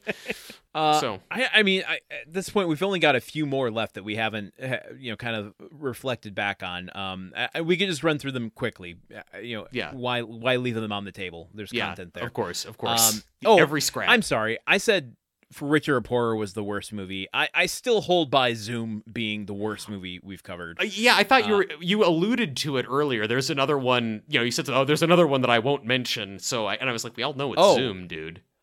That wasn't even in my head, but Zoom. Fuck Zoom. I still stand by fuck Zoom. I hate fucking Zoom. Zoom sucks. Don't watch it. Yeah, wish it didn't exist. It's bad. I'll give you that. It's just funny which movies stick in which of our craws. I know. Yeah. I mean, look, we have to mention Viva Lost Nowhere, one of our low key faves. I mean, we didn't call it out earlier, but I think one of the. I don't know if looking at the full picture of it that I like it as much, but that was probably the most fun to watch. Just going through. Frame it like this. Would you say that's one of your... Is that your biggest discovery, like favorite discovery on the movies we've covered? No, my favorite discovery is A Dog for Christmas. I'm sorry. It's true. A Dog for Christmas is outsider art. A Dog for Christmas is like, it's like the thing where the 80-year-old janitor dies and the police go into his apartment and they found that he wrote like a 75,000 page long novel that he never and it's just like fully representative of where this guy was at and no one else would ever have seen this. Like, A Dog for Christmas is that for me. I think Viva Lost Nowhere is really interesting, and I give it a lot of snaps for a lot of choices that it made. It does make choices. I will give it that. I don't agree with all of them. And I'm wondering if we're comparing it to we've called them confectionery, all of the Tim Allen movies that are like capital T, capital A, capital M, Tim Allen movies. TAM. As a brand. Yeah. That just are so formulaic and so just kind of brand driven that when you get a movie that is actually choosing to do something, whether it works or not, makes it feel all the more interesting. Yeah, and this is the thing. I think part of what upset you so much about Zoom and upset both of us so much about Christmas with the Cranks is that those movies are very much just, we have a movie-shaped template and we are going to stuff rolled up newspaper and packing peanuts and whatever else into it to fill it out and just make a thing that is in the shape of a movie. There's no life or verve to it at all. Whereas people really gave a shit about Viva Lost Nowhere. The people who wrote it, the people who made it, people believed in this weird thing that James Caan signed on to be in. I'll always stick up for a what the fuck movie any day of the week. Yes, as well you should. Okay, well, listen, we got to talk, I think, a little bit about our time with William O'Leary. We talked about Project Elf already. Did you believe that Elf was going to pop up on our Home Improvement podcast? I mean, like, I can't really answer that question because that's not even a question that one would think to ask. Like, yeah, I don't know, like any more so than if you asked me in like early 2017, hey, do you think you're going to talk about the grunt creep a whole lot? And I'd be like, what the fuck is a grunt creep? What is that? That doesn't, by the way, that isn't even like a fan theory. That didn't even merit discussion in the fan theory. The grunt creep is just a thing that we culturally have decided exists and we treat as if everyone knows it. I mean, it is the mascot of Home Improvement and of grunt work. It kind of is. Yeah. Yeah, I mean, I feel like that's one of our better creations is the grunt creep. Yeah, but that's on you, man. I just happened to say the words grunt creep in relation to the amount of grunts back when it seemed like they were still edging upwards, and the rest was history. What were we talking? What about Flight of Black Angel? Flight. Look, we agreed at the time that Flight of Black Angel might be the most objectively good movie that we've done in terms of just being effective and firing on all the right cylinders and doing a great job with a low budget. I was just thinking the other day, and maybe it's because I was, this episode that we've been prepping for has always been in the back of my mind for months now, but I was just thinking the other day of how good of an actor William O'Leary is. He fucking rules. I've been watching some of his episodes for my list. He's great. I honestly kind of regret that we never interviewed him. I know we said earlier that we're happy we didn't do interviews, but I'm kind of like, that's a guy who, if I saw him at Trader Joe's, I would stop him and say, hey, you're really good. I think I would too. He crushes it playing a psychotic fighter jet he plays a fighter jet. That's how good of an actor is. Is that Starscream? Which Transformer is the fighter jet that turns into a robot? He plays a crazy fighter pilot doing Jack D. Ripper stuff who wants to destroy Vegas, and then he plays like Alf's best friend. Like, that is range. I think that's one thing that we agree and we can agree upon coming out of this show is just a high regard for William O'Leary, and a prince. I will not.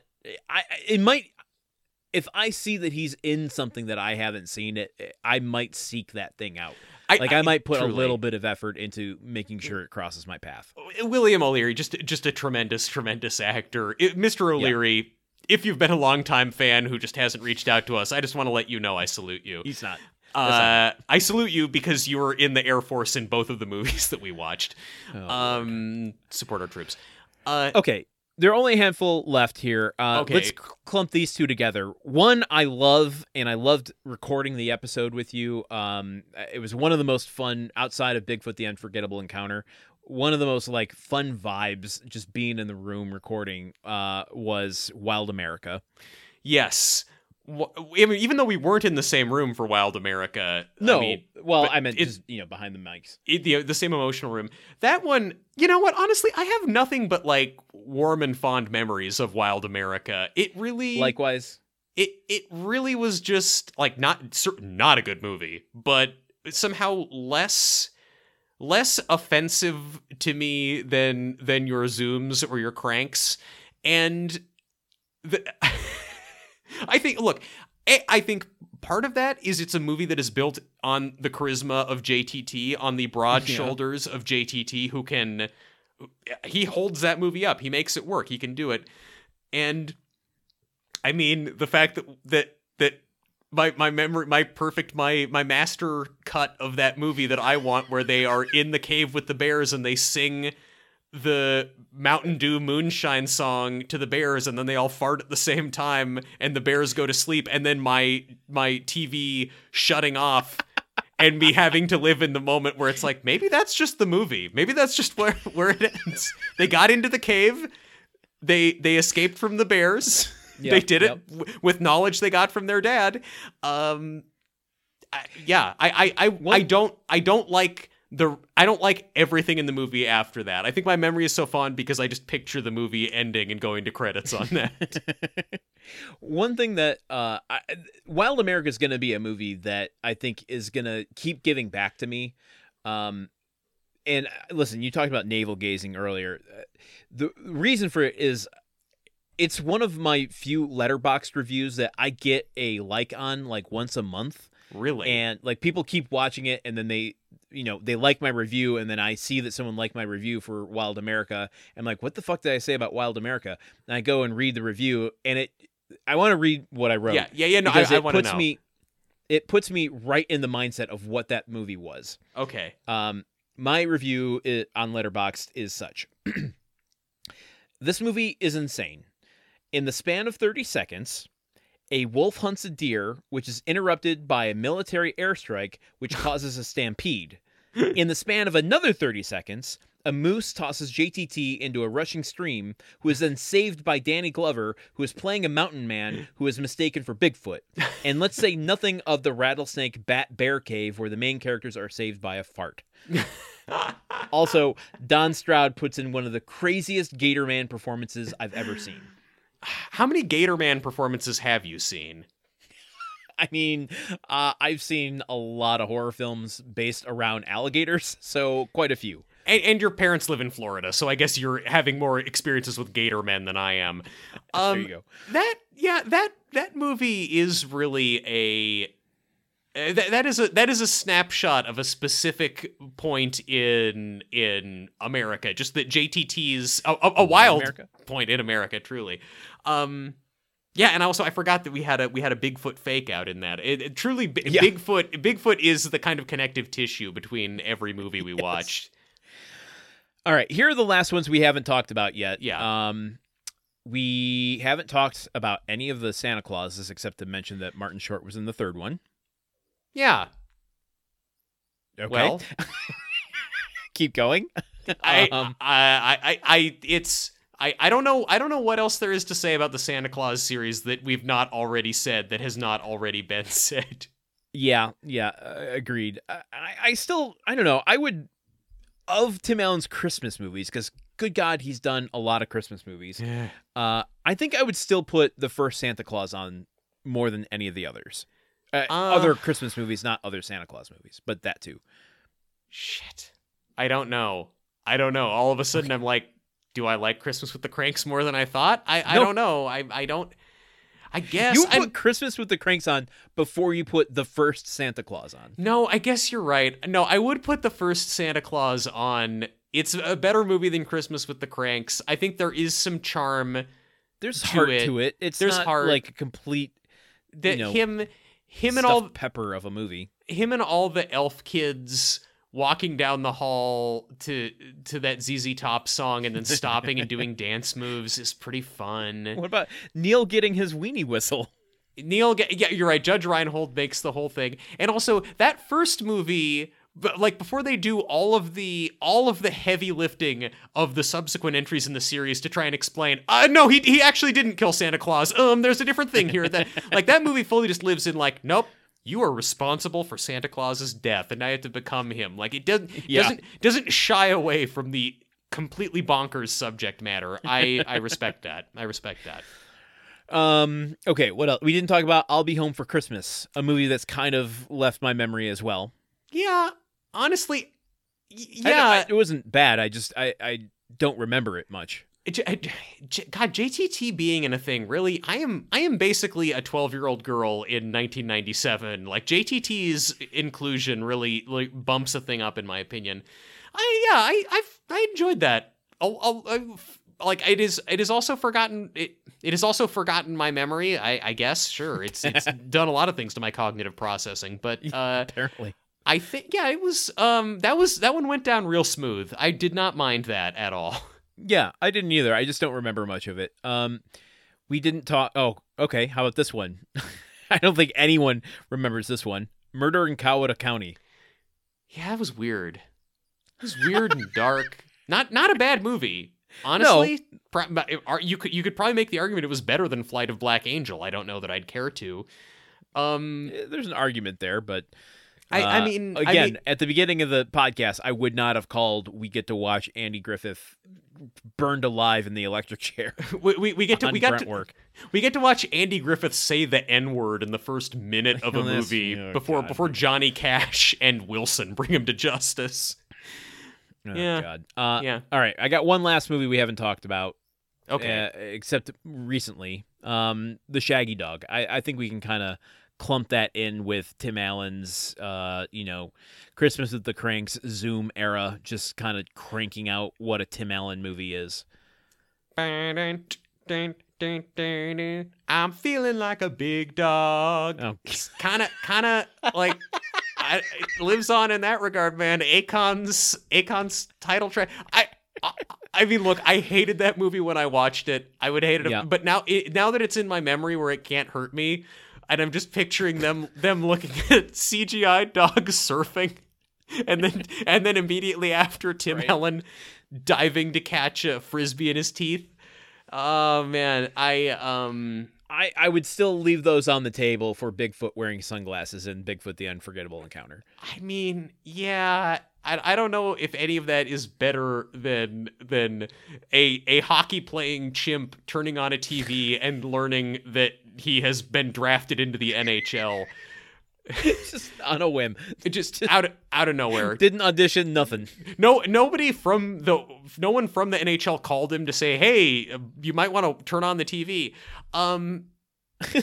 I think, I don't know. The Shaggy Dog is similar to Crazy on the Outside. It's just interesting from an anthropological standpoint of not so much this is a picture of the inside of Tim Allen's head, but this is just a picture of a bunch of Disney executives' heads. Like, you know what? We're doing this. He is the district attorney. There is an eco-terrorism subplot. There is animal torture all over the movie. Downey Jr.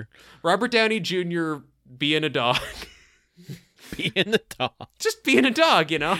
Okay, this might be controversial. I think Robert Downey Jr. does more with his role in The Shaggy Dog than he does in his role as Strauss in Oppenheimer. Boom! Boom! That's a bigger boom than the Trinity test. I frankly agree with you. I was pretty cold on Oppenheimer overall, but yes, I was too. He should got. Oh, brother, we agreed. We're in agreement. That's great. Indeed, we do. And this is the podcast where you urged everyone not to see Oppenheimer, but instead to see Barbie. So I'm glad I stand by that. Yeah, that's good. That's good. Well, you know what? And thank God Greta Gerwig got a leg up from us. She needed it. That movie. That movie was going to eat shit until it got the grunt work bump and made $1 billion. It was less about that than it was about normalizing. Maybe we don't need to glorify Christopher Nolan for literally everything he does. You'll find few white guys more committed to not being super into Chris Nolan than me. Great that we're still getting this out there in our last episode. Okay, we talked a whole lot about these movies, and what else are we going to do before we talk about all of the other things that we're going to talk about totally definitely on this episode, not perhaps divided up? Well, I think next we're going to talk about... Well, folks, once again, we have gone over time. We just can't say goodbye for some reason. With you know that movie, The Long Goodbye? Well, it us, you know? You know what? With Bela now, that is me just kind of slowly walking through the grocery store aisle picking up cat food in the middle of the night. That's, and you also inexplicably drive a classic car, even though it's the 70s.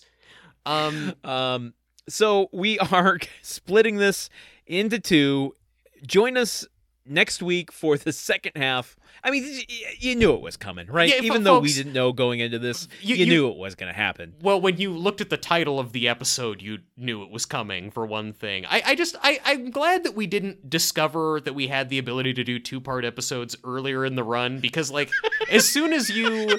Again, it's like the Velociraptors opening doors. Like, as soon as we were doing Wild Hogs and we were like, wait, what if we turn this into a 2-parter? We've done that with, like, every episode since. No, that's not true. We've done it on the important episodes. Yeah, the last episode of season 8. We did it for this episode. We did it for Galaxy Quest, and of course, Wild Hogs. Yeah, I guess we didn't do it for a user's guide to home improvement. Although at one point I was worried that it was going to get into that zone. Okay, so yeah, anyway, we said that this is the last time we're going to do this. In fact, it's not. We're going to do this one more time to cover all the shit you actually came here for, including our playlist of the best episodes of Home Improvement and the grunt count of the entire series. And our the People's Choice MVP. People have voted this time for who they think the series MVP is, and you and I will have our series MVP debate. There's lots to look forward to in the next episode, so you've come this far, come the rest of the way with us. Literally all of the stuff that we'd normally do in a season spectacular, we have just pushed into the next episode because this whole thing was just preamble. That is the grunt work that you're getting, folks. That is how we're going. It's the grunt work you love. It's the grunt work you're paying for. Thank you all. We'll see you next week. Bye.